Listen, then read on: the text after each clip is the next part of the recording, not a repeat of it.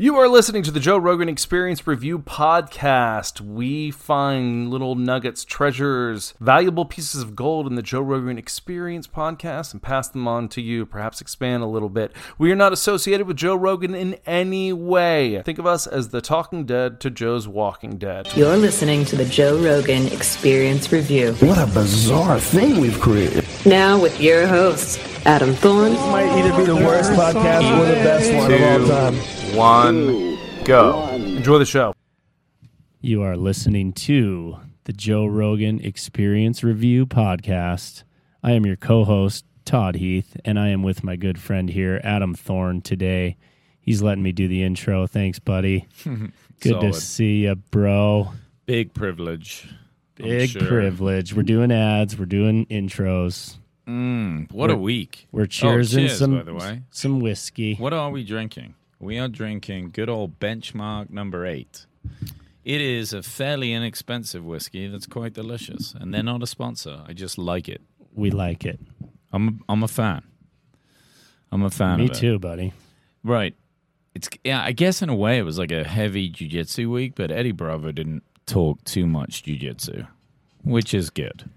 He didn't talk much jiu-jitsu. He talked a lot about some other stuff, though. Well, yeah. He went off the rails. I love that guy.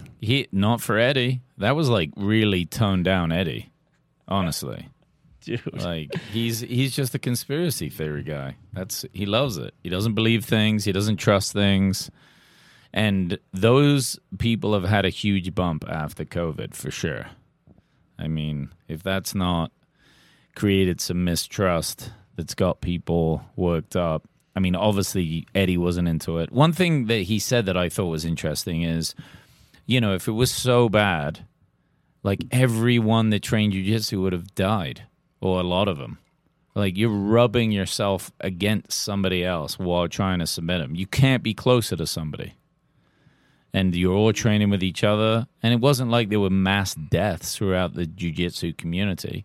And people of all ages do jiu-jitsu. Yeah, and you're saying this because most jiu-jitsu folks did not take the vax? No, but it wouldn't have mattered either way, right? I mean, early on, they were training before the vaccine came out. Yeah, you're basically touching each other real close. And we know that even with the vaccine, you can still transmit it to other people and catch it. So, it's... The PCR test thing that they chatted about early on, and they kind of went on and on about it, but changing those 40 cycles to 20 cycles, it was a bit confusing, but... I think it was to do with the sensitivity of the test. Right. So just everyone was, like, it was popping up positive on way more tests than it should have, right? According to the guy who created the PCR test, right? Yeah. Look. False negatives. A lot of false positives. False positives. I don't want to breed into more conspiracy theories, but I knew a nurse in England, and she is like, they have the NHS there, right, which is National Health Service. She believes in healthcare. She follows the rules. She wants people to be safe. She's all about it. She's not a conservative. She's not like a conspiracy theorist. She couldn't understand why so many tests were coming back positive when most of these patients that were coming and getting tests were okay. They just were having routine tests, whatever. She was like, unlike any other types of tests that she's done, it was just like almost everybody. Right. So then she sent off 2 of the tests and didn't swipe them on anyone just to see what would happen, and they came back positive as well. And that's when she was like, I don't believe in these things anymore. Like, that's not a good sign. Anyway, I don't want to breed into that conspiracy. Like, I wasn't there. I didn't do it. This is just what someone told me. But this is like the last... She's one of the last people you'd ever think that would go on the side of like thinking this stuff, some of it was bullshit. I mean, she's all in with the healthcare system. Right. It's interesting. It's definitely interesting, and it definitely raises some eyebrows. I'm not saying I'm one way or the other, but when you hear these types of things after the fact, it's a little scary. It definitely skewed my mind a little bit after hearing about the PCR test stuff. My concern early on, especially living in Santa Monica at the time when this kicked off, was that, okay, if it's anywhere as bad as they're saying, the homeless people are all going to start dying right away. Because, I mean, okay, one, they're outside, so that's less transmission, as we found out in time. But their immune systems are not good, you know? They're not eating well. Right. It's not like they're going to the gym. Like, that's a tough existence, for sure. God bless them. So I assumed if that was the case, there's going to be, like, mass homeless people death. And that wasn't really happening either. I mean... Well, what got me was this Kerry Mullis. He died in 2019, but he invented the PCR test. Mm-hmm. And he was talking about how he was on acid when he figured out how to create it. And there's a documentary about it that we need to watch. Oh, no shit. Sure. But he was calling out Fauci for saying that the PCR test was accurate. And so, yeah, again... look at this, right? The two doctors, one that invented the PCR test and the other one that invented the mRNA vaccine technology, both called this out in a big way. One of them almost led to Rogan being canceled, though he's hard to cancel. It's like the two guys that made the things that we were supposed to use or rely on said they don't work the way that everyone's telling us that they should work. I don't think it's unreasonable to have doubts about this whole process. Right. That's just it. The amount of shaming that has happened for people who, you know, were so scared of getting the shot and didn't get the shot and didn't trust the shot, and they were just getting shamed over and over and over. I did it, you know, at first. I was scared. I fell into the fear. You know what I mean? I mean, my family, you know, we fought. There was a lot of fights within the family over COVID stuff, and it was ridiculous. And it sucks that happened. And I've definitely had a bit of a mind shift since then, but I don't know. There's nothing wrong with questioning what's happening, and to get shamed for questioning something is really the scary thing. I think that's the point of this, is that moving forward, if this happens again and there's a different pandemic, and for people to get shamed and shadow banned on Facebook and, you know, taken off of Instagram platforms. I've got friends who have been taken off for, you know, believing in a certain thing, and mostly having to do with the vaccine. It really seems like a freedom of speech thing to me. I think that's the importance here, is that information is becoming banned. Well, it's almost like we can't make our own minds up anymore. Well, if it doesn't fit a narrative that they want, that's the scary thing. It's like you have freedom until somebody's telling you that something's a real big deal, and then you've got to, without protest, potentially shut your whole life down. And you're like, wait a second, what? And then, I don't know, man. I hope that they bring, you know, a big investigation into the Fauci thing. And I'm not saying that to, like, catch him and put him in jail, right? No. I don't want that for anybody. But we should examine all the things that were said and done, all the ties that they have, so that if we face this again, we don't, you know, we can find the problem areas. But brushing it under the rug and letting him just go retire to his beach home without answering any questions is not helping anybody. Right. Right? It's like, once again, politicians and people that work for the government just get away with whatever. I don't feel like that's right. They work for us. It's not right, buddy. It's not. So, Eddie thinks that a bunch of buildings in the United States, and what did he say, San Francisco? Yeah. Were maybe built by people that, well, I didn't even understand what he was saying. Well, he was saying this gentleman, John Levy, has a YouTube channel full of videos of structures all over the world, including the United States, of structures that he claims could not have been made by the people at the time, right? So like in the 1800s, there's no way we would have had the technology to build these things, and we had, you know, people had seen these structures while they were, on their way out west in wagons, right? Yeah. But somehow that's been erased. And he was adamant about this, man. He's like, make sure you watch it, Joe. Joe just kind of brushed over that. I need to watch those. I'm going for it. I mean, I'm curious. But Joe, Should I bring him up? I think because Joe is so used to the things that Eddie says that he's like kind of better at like sifting through when you kind of have these friends that believe in these sorts of conspiracies, and sometimes shit will catch your attention, and other times you're like, oh, I know just to ignore this one, and that one seemed a little bit like that. It was out of the Left typical realm of conspiracies. That was on like the way out in left field. Yeah, I don't like. What are we saying? There's a building in the middle of San Francisco, and no one knows how it was built. Surely someone would have been talking about this. Yeah, and what did you understand what that Tartarian thing is? I didn't remember what the Tartarian, the evidence of a great mud flood and lots of structures being underground. Saying that there was a huge mud flood as recently as maybe the 1800s, and that was when everything had been buried. Oh, dear. Don't know. Yeah. I don't know how we wouldn't have that in the history We could dig books. that up, though.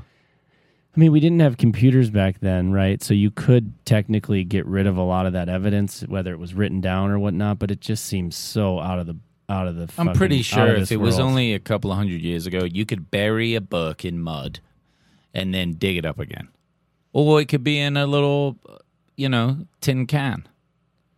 I mean, what are we saying? That there were like motorcycles or like advanced technology just like buried in mud? Here's the thing. He was going all over the board, and I also wrote down the whole bricks being used as batteries and conductors, and Turkmenistan it has insane structures with antennas. I mean, look. I mean, that's a bit more interesting. Yeah, potentially. And I mean, and they do say that bricks conduct electricity, but okay, what can you do with that? Can you charge your house up? I don't know. It makes more sense to me that maybe the pyramids were a conductor of energy because of the type of rock that they used, right? It was it could have been used as if it was above these aqueducts, like they say it was, like there was water running underneath, and that energy was then flowing up through the pyramids and creating, this centrifugal force that was creating free energy. That to me makes more sense from some of the stuff I've seen in Ancient Aliens and that sort of thing. But I haven't looked into what Eddie was saying enough to even really have a clear idea of how to even talk about it, because it was pretty far out there. I'll tell you what, though, I wouldn't be surprised if there are ways of just kind of gathering electricity, right? So if you think about it, a solar panel is taking it directly from the sun, right? So that's one way we know. It just basically just comes to this box as long as it's sunny. Yeah. But then the Earth itself has a lot of radiating energy. There's like the magnetosphere, that's doing a lot. I could imagine we could build a machine that, can just kind of pull energy, even if it's like low voltage, just from like how the Earth is, like generating its own energy. I don't know how you would do it, but it doesn't seem out of the realm of possibility to do something like that. Well, it also doesn't seem out of the realm. I think about this a lot when it comes to energy. There's a lot of suppressed energy technologies out there, and there's enough money, behind the people who run our energy system and get a lot of billions and billions of dollars from it, that they would want to suppress those types of technologies. So it does make sense that it would get hidden. People like Tesla being shunned, and all of his papers and patents were mysteriously taken vanished. They were taken by the FBI. Right, and we haven't seen them since, right? Mm-hmm. So I get that. Like, those types of conspiracies make sense to me. But bricks, being energy, some sort of energy creators is a little far-fetched. Look, man, you got to have these guys that are, on the fringes of thinking. I like to think about this stuff. It's great. I could go on and on about this stuff with Eddie. I'm looking at Jonathan Levy's Harvard presentation right now about cities of wood. We're going to have to look into that. Yeah. We'll get back to you guys.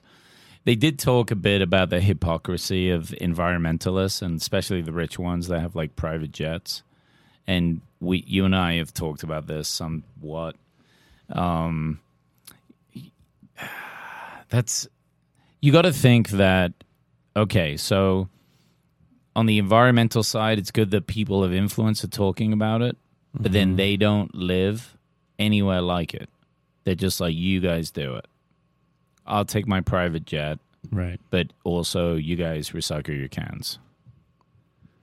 Yeah, there's definitely a lot of hypocrisy there for sure. I mean, yeah, but look, I don't want to hate on people for flying around in private jets either, because look, you've got a private jet. You're probably, like, if you and I had a private jet, we would fly somewhere with it. Let's be honest. Let's be real. I mean, would we then lecture other people on environmental stuff? Probably not, but I would still recycle, You'd hope thinking that not. I'm doing a service to the planet. Oh, so you just be a hypocrite in your own mind. I guess maybe that's human nature, Maybe. It's hard to say. It's almost like if you look at Maslow's hierarchy of needs, they've somewhat self-actualized, or not quite all the way, but they're like, they don't have any of the bottom tier elements to worry about. They're feeling great about themselves. They're just focusing on giving back and doing for others and helping people and helping the world, while also being ballers. So they get to do all the cool shit that they want with the time that they have. And it's like, yeah, you almost make a hypocrisy just with that setup.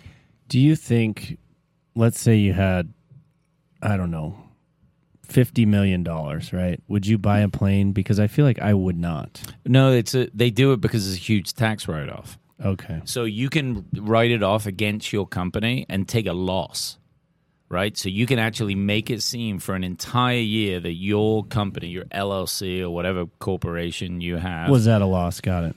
Yeah. So there's nothing. That's why they buy yachts too. I get it. I don't know if you can do it with yachts. You probably can. Oh, you definitely can. Yeah. But then you can get places way quicker. You're like far more efficient with your time. Like, look, flying is a nightmare. And flying right now has been a mess for a good 6 months. Ticket prices are through the roof. Not that they couldn't afford it, but like flights are getting canceled, shit gets switched around. It's a mess. If you could just get in your plane and go, and you've got meetings that you'll hit on time, that you close a big deal, and you've got 700 employees, and they all get to stay at work having that job because you were able to close the deal on time. It's like, yeah, that's why they have private jets. Yeah, just plant some more trees, I guess. If you're going to be flying around in your jet, plant some more trees. That actually, I don't know if that quite works, but that's better than nothing. That would be really interesting. Excuse me, if some super rich celebrity was like, right, I got this private jet, and then they have a website with their miles, and they just like buy land and plant forests. Yeah, there you go. And then they also write apology letters, like, I'm really sorry I flew this many times this year, but here's a forest. Good for them. Yeah, Eddie always brings for. Look, you say what you want, but now we're gonna check out this. What's his name? Jonathan Levy. Jonathan Levy. Yeah, we're gonna have a look. There might be something interesting there. Maybe he didn't explain it that well, but it's always good to have people on Rogan that say wild things. And it's kind of the criticism of Rogan, too. Like, people get annoyed with him because they're like, oh, you shouldn't give this person a platform, or you shouldn't even, suggest that a certain thing could be a conspiracy. And it's like, why? We're just talking. Yeah, that's the beauty of it. It's the freedom of speech, baby. All right, let's jump over to Sam Morrill. Is it Morrill? Merrill. Merrill. Sam Merrill. I like this guy. He's a very funny comedian. I've seen him. I think I saw him at the Comedy Store back in 2019. Don't quote me on it. There was a time where a bunch of New York comics were coming in, and a lot of them are pretty similar. But the stuff I've seen online, he's very good. He's a very, very funny guy. And again, like many of the comedians that come on Rogan, especially for the first time, they have such a good attitude. There's like this energy that comes with stand-up that just makes for kind of, open, somewhat humble, like individuals. It was a free-flowing convo for sure. Yeah, keep your eye on that guy for sure. So Bert Kreischer put a bunch of, what was it, gay porn in his merch. Yeah. That's how he knows Bert. Must have been the first time they were on tour. Maybe Bert was after him. That's right? Amazing. I love that. Bert's a fucking legend. Poor Sam's just trying to make a little extra dough on the road. He's not making enough money. The free drinks aren't enough. And Bert's fucking putting gay porn in his merch box. Perfect. Perfect. The big break for Sam was a comedy competition that he went in for that gave him a year's worth of road work. And when I heard that, I thought that it's such an unusual prize. I'd never heard of anything like that in comedy, but my God, that's the best thing. For a new comic that's like working his way up, that would be better than like 10 grand. Because 10 grand, more than likely, a new comic would just go party with. Yeah. But a year on the road, imagine the experience that he got. Well, imagine how much better his comedy got, obviously. Oh, yeah. And he was even saying the way he creates is while he's on the road, he's like, he has the same mentality as Rogan. He kind of works through things with the crowd, throw something on the wall, see what sticks, kind of make sure the crowd is liking it. If they don't like it, do we go back to it? Do we just take it off the bit list? He seems to be creative when he's on the road, and that seems to work really well for him. Well, it just does. I mean, it can be scary at first because there's a lot of pressure.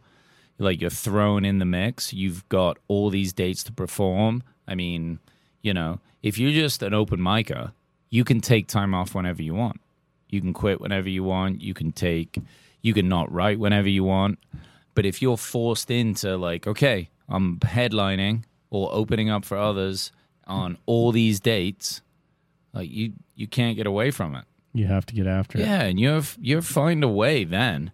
I mean, I think you'd have to be really unfunny to not be able to improve drastically from that. Well, and think about he clearly likes to drink. He was talking about drinking quite a bit. Who doesn't? Who doesn't? But I'm sure he comes up with a lot of his stand-up while on the road, like when he's not on stage, too. They're talking about how, you don't really talk about how amazing a roller coaster was, right? The roller coaster ride was, like, really cool when it happened, but afterwards you're not, like, telling all your buddies, like, dude, that roller coaster ride was so sick. Yeah. Really, it's like, no, I got hammered and I fell on my face and broke my teeth out, and then we went to this bar and ended up back at the hotel, couldn't get in. There's those types of stories are what ends up on stage. Mm-hmm. Well, that's like Steve Rinella's way of understanding, happiness. I mean, take, for example, a hunting trip I just went on, and I come back with your brother-in-law, and we get charged by a mountain lion. That's fucking terrifying. In the moment, zero fun. Believe me. Yeah. Just panic and adrenaline. But afterwards, there's not only a massive relief that you weren't mauled to death, but just the story itself, thinking back on it, like... Yeah. You telling me you saw the eyes from a distance? Oh, just dude. those green eyes, because cats don't have the same color eyes as deer or elk or bear. They're brighter, right? They're way brighter. Yeah. Well, I think they were more yellow. Yellow, okay. Yeah, but they were bright. They were the super reflective, and that was what was weird, because I've seen deer before. Like when you drive up on them, you see those eyes, and Well, they're kind of small. like red. Yeah, and they're beady, right? I mean, I would imagine a cat's eyes are way bigger. I'm sure you could tell the difference in size, couldn't you? No, it was the way on the other end of a field. Okay. So it was like this open plain, and it was probably like 100 yards away. But the color was strange. Yeah. You know, I just remember how bright it was, really reflective, and I'm like, huh. But then just the way it was moving, and as its head got bigger, I mean, look, the whole thing, crazy. Yeah, and you said Be careful out there. you were ready to shoot at this thing, but then it ran off. I mean, no, not really. Well, I mean, you were thinking about it, weren't you? Yeah, I pulled my gun out Yeah. and cocked it and Yeah. pointed it. But are you ready? No. I hadn't even fired this gun before. Yeah, ridiculous. Ridiculous. The whole thing. There's no way I would have hit it. No way. It was coming so fast. There was no plan. And then it just darts off to the right. And as it jumped through some bushes and some things, it sounded like, I mean, it kind of landed like a horse lands. Like, ba-dum, ba-dum. I mean, that's heavy. Yeah. Heavy, dude. Huge pause, too, I'm sure. Oof, that's scary. Well, Yeah. I'm glad you made it out, buddy. Yeah, horrifying stuff. And you're still stoked to go hunting, so there you go. You got to keep going. That's right. You got to get things. So all what, those Comanche stories were fucking Yes. crazy. Yeah, I wrote that down. The Comanches basically guarding the Southwest and the border down there, and figuring out how to ride on horses and shoot arrows from horses. I didn't realize those were the first types of Native Americans to be doing that successfully. Dude, that's Right. when I was out hunting that whole day, all I thought about is like how hard it is to live in these conditions. Like all day, I know that I get to come back to regular life, sleep in a bed, have some food, take a shower. Yeah. While you're out there, you're like, this was it for a lot of people 200 years ago, 150 years ago. And with way shittier arrows, too. Oh, yeah, yeah. Talking like arrowheads that they had to make out of rock. For sure. And then battling with each other through areas. I mean, what do you know about the Native American history in Montana? I mean, I know there's the Blackfeet, and there's several tribes in Montana, and the Blackfeet I know were the most brutal. Really? As far as, I mean, I don't think they were as brutal as the Comanche, but from what I've heard, They didn't fuck around, dude. yeah, they And were the thing notoriously cruel. It's almost like there's like a romanticism of life before the white man came here and brutalized them, which we did. You know, say we, like my ancestors, yours. You know, they came here, they took their land, they killed a lot of them. That's how they did it, and then a bunch of them died of smallpox. But it wasn't like it was peace on earth before we got here. Like, they were warring against each other constantly. Yeah, I just wish it would have gone a different route. I wish we could have, came together peacefully, which I don't know if that was possible. I have no idea. I wasn't there. Obviously, that's better. Obviously, that's better, but to think about... We might have to tell them, hey, can you stop chopping off people's arms and legs and throwing them in the fire? But I think that's obviously a stereotype of some natives, like the Comanche, who were obviously more brutal than others. I'm sure plenty were friendly and, accommodating.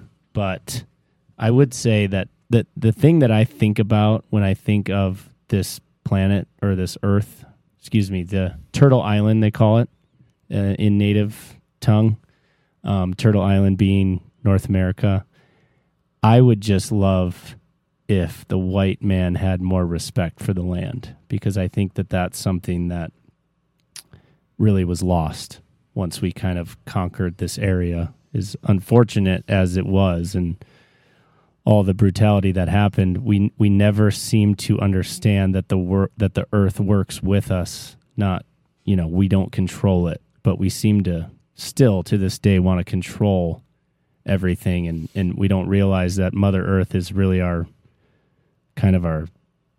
savior, really, in my mind. Yeah, no, I get what you're saying. I mean, The power of progress, though, is so one. It makes so much money for the people in it that they're like, okay, well, we have to build a road from here to this other town, and then all the trade is there. So let's get this road going. They're often not thinking, well, what's the impact of this road on all these other things? Right. Well, especially back then, they weren't thinking about it that way.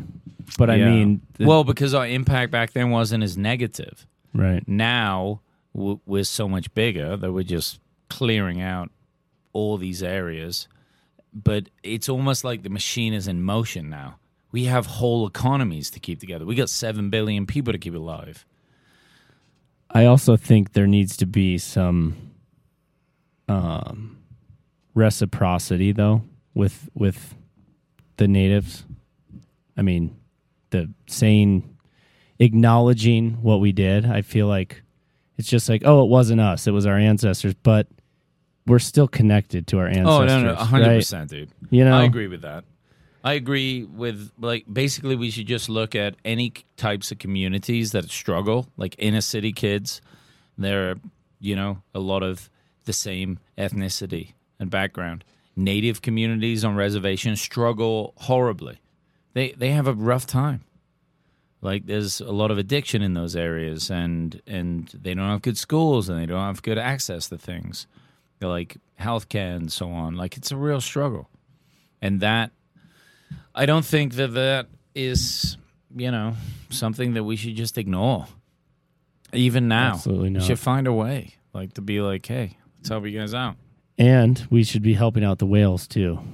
The walrus. The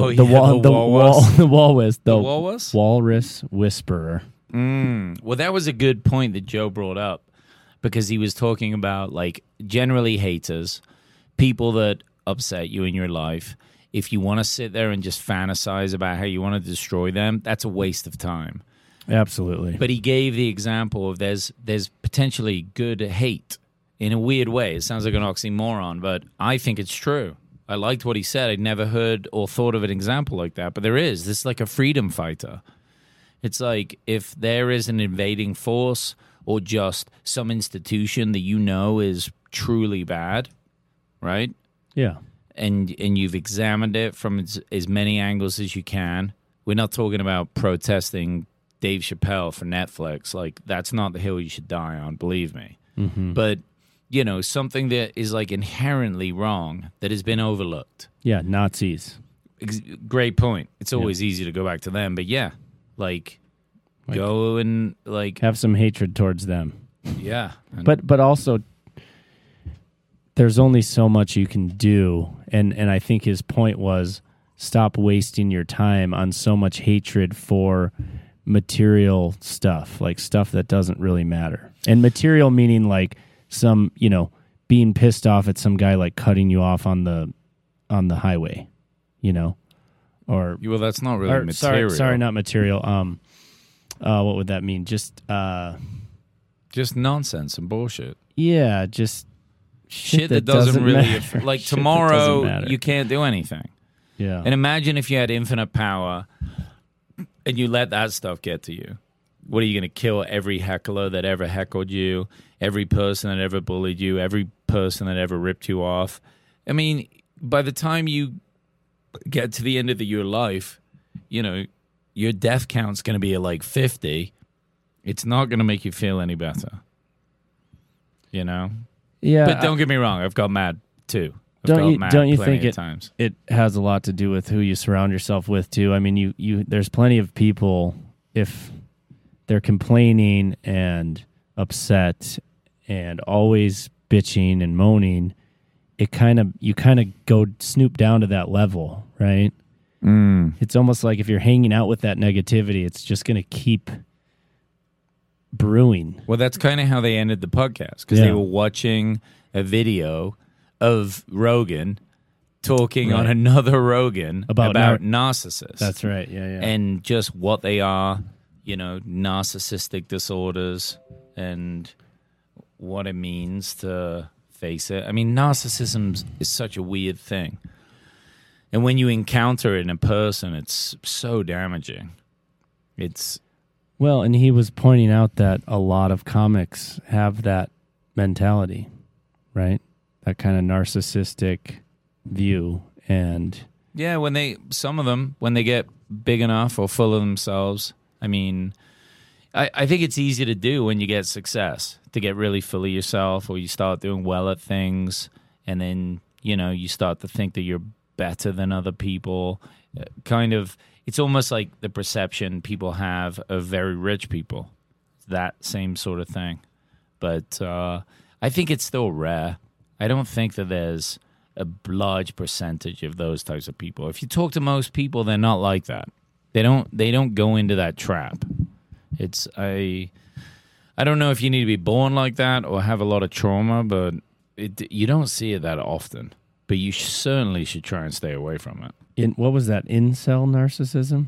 I'm going to look that up. That was the one they kept talking about. I don't know what that means. All right, so incel means celibate, and it says it's usually a man. So a member of an online community of young men who consider themselves unable to attract women sexually, typically associated with views that are hostile towards women and men who are sexually active. So basically, someone who's celibate who's also a narcissist. Stay away from those people. I don't know, man.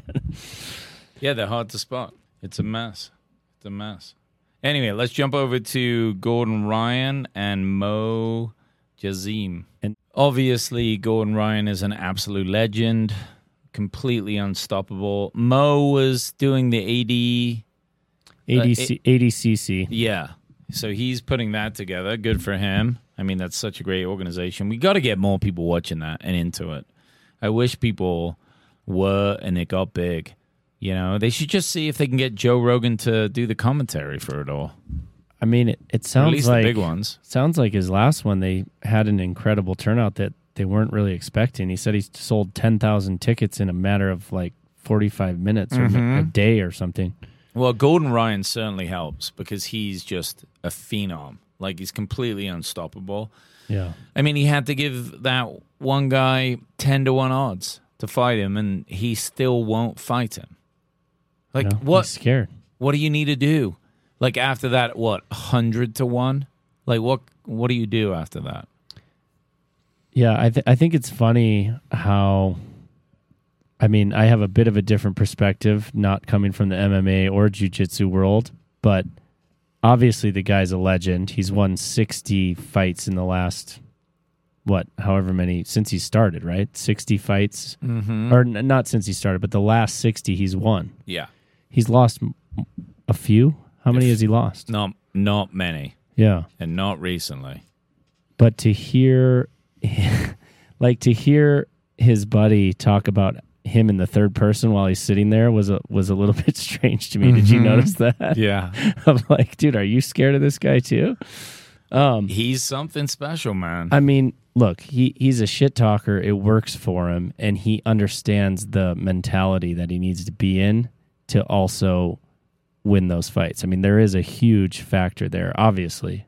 I mean, and he's training 7 days a week. He's an animal. Savage. That's thanks to John Danaher, his trainer, who lives a weird life, doesn't buy pots and pans for his house and barely knows what Wi-Fi is, but he trains, people all the time, 7 days a week. I mean, savage. But think about that. You watch somebody, you want to be the best at something, and then you watch this trainer that doesn't get a lot out of all of it other than recognition for being the best, coach, and he just is obsessed. And there's like levels to discipline with things. It's impressive to hear. I couldn't imagine training every day jiu-jitsu. Well, and yeah, I mean, you'd be so sore all the time. I guess if you just work through that every day, you just get used to it. You get a lot of injuries. Yeah. That's going to happen. I mean, Gordon was talking about not being able to, raise his hand over his head or something? Yeah. Well, and he was saying he couldn't sit down with his back straight. Right, he's always hunched over. Yeah. Because it just hurts too bad to sit up straight. But that's just like super high level elite jiu-jitsu, right? So don't get put off if you don't train and you want to, thinking, I'm going to get those sorts of injuries. You're not going to, okay? Well, and look, he's clearly an outlier. I mean, Joe talks about the book Outliers. If you guys haven't read it, by Malcolm Gladwell, I thought it was an amazing book. Yeah, it's really good. It's a really good book. But he's clearly, not only is he training 7 days a week, but he's building his own brand. He's understanding that there's way more to himself as a brand. He's creating his own brand, personal brand, right? It's him. His videos are fantastic. If anyone out there is wanting to get into jiu-jitsu, but either you don't have a school close to you, or maybe you can't afford it, or you're intimidated by your school, if you can get someone to train with that's going to be committed like you, and you get these videos, it won't be the same as going to a school, believe me, but they are very good at breaking things down. And if you can watch them and pay attention to them and really kind of study it, if you see it like a class that you have to pass with a grade in, you could get quite a lot out of it, you know? Or it could at least be a solid base for you to get the confidence you need to go to jiu-jitsu. Hell yeah. That's great. Seems like a good starting point. Hell yeah. Well, so what was this sickness that he had, that he was sick all the time? You know, he did 3 weeks of fasting to try and get rid of it. He was eating radioactive eggs. He has some sort of stomach problem that doesn't allow him to digest food well. And for him to stay as big as he needs and physically active, it's been really difficult for him. I mean, he said on the last Rogan he was on, he couldn't even think. He just was trying not to throw up the whole time. Yeah, saying that baseline for him was the worst hangover you've ever had. Unreal. And still achieving what he's... Like, imagine how well he's going to do now that he has that under control. Yeah. And he was already unstoppable. But imagine being sick all the time in your stomach and having to compete. So what was it that he figured out to get rid of that? Well, he's seen a bunch of different nutritionists, and they've just worked with him with different nutrients and eating styles and that kind of stuff. It's been a lot of trial and error, I think. Yeah, it sounds like he went to so many doctors that just had no clue. He was obviously frustrated with his...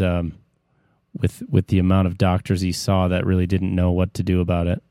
It makes sense, though. It's one of those types of things where they're like, we don't know what pills to prescribe you, so we can't help. Right. It's not like they're nutritionists as well as doctors, you know? I guess you go to, like, allergy doctors, but I'm even suspicious of that kind of thing. I'm like, how do they really know? I just couldn't believe after 3 weeks of fasting that wouldn't help, right? Like, even that didn't help. No. It's crazy. Well, luckily, he's dedicated to what he does. He had to find a solution. It's not like he could just sit on the couch and get fat. He had things to do, tournaments to win, people to beat. He had to find a solution to this, and he's super disciplined because of all his jiu-jitsu.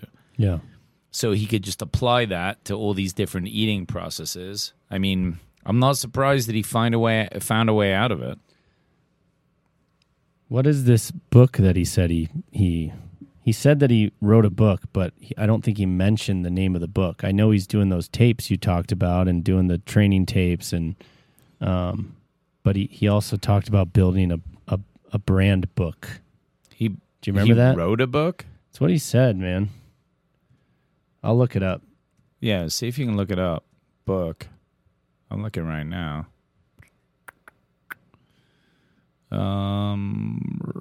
Gordon Ryan's Spirit of Union. No, that can't be it. Maybe he's still working on it. Yeah, he doesn't have a book yet, but there's some other... here we go. Gordon Ryan announces book about his mindset and secrets to success. This was 3 weeks ago, August 20th. So he probably hasn't got close to finishing that yet. Yeah, it says he's still writing it with the help of a ghostwriter. So, yeah, we'll let you guys know when that comes out. Yeah, I'd like to read that. That sounds interesting.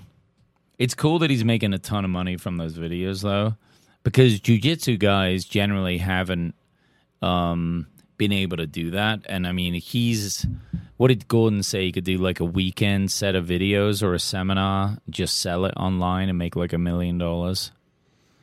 Good. That's a lot. Good for him. Yeah. I wonder if he's like the richest jiu-jitsu guy. Though saying that, it may be Eddie Bravo because of all his 10th Planet schools. Dude, he has like 150 schools, I think.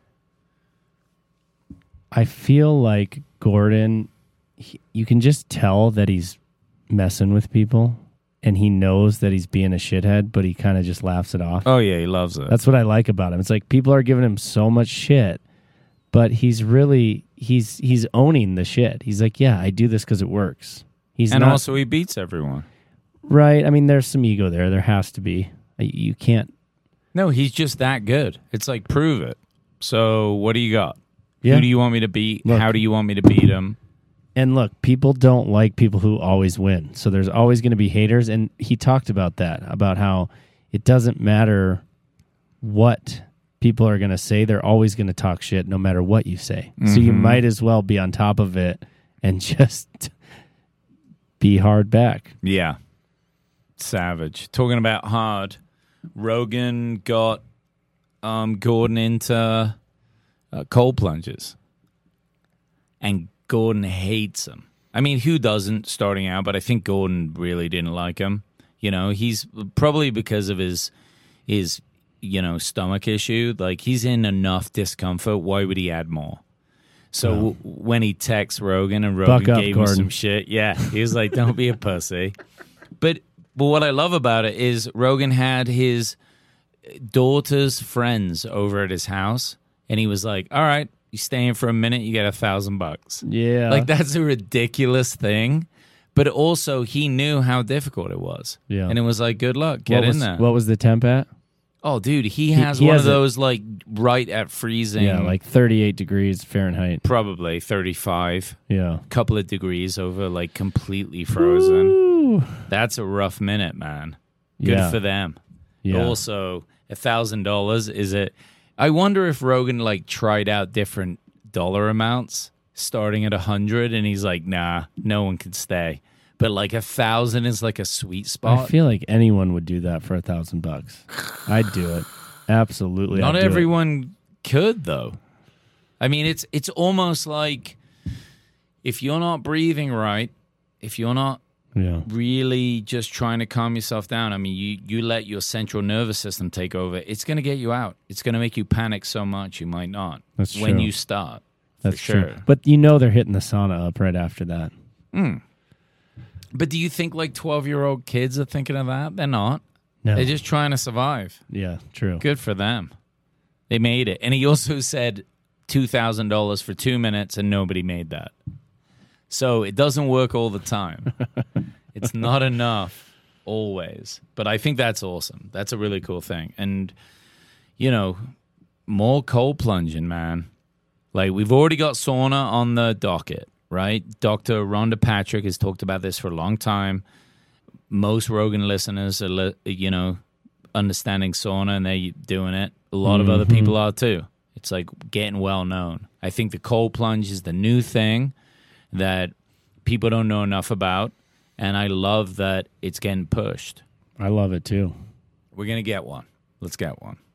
We've got a trough for the horses. That's what we need. Yeah, I'm not saying we can't afford an expensive one. Let's just get a hole in the ground and pour ice in it. So anyway, when's his next fight? Well, it's going to be at the tournament, the Abu Dhabi. Yeah. Well, the ADCC is where it's going to be, and he's fighting that same guy with the same bet, supposedly. So we're going to see. Maybe we'll pull it up at the studio, we'll watch it here, and see how he does. But Gordon's going to crush it. I mean, if his stomach is better, I mean, I can't imagine how much kind of mental space that's freed up. Probably a lot. Anyway, that is it for this week. Thank you, as always, for listening, putting up with us. We love you guys. And tune in next week for more Rogan news, info, reviews, and the rest of it. Cheers, Todd. All right, buddy. Peace out.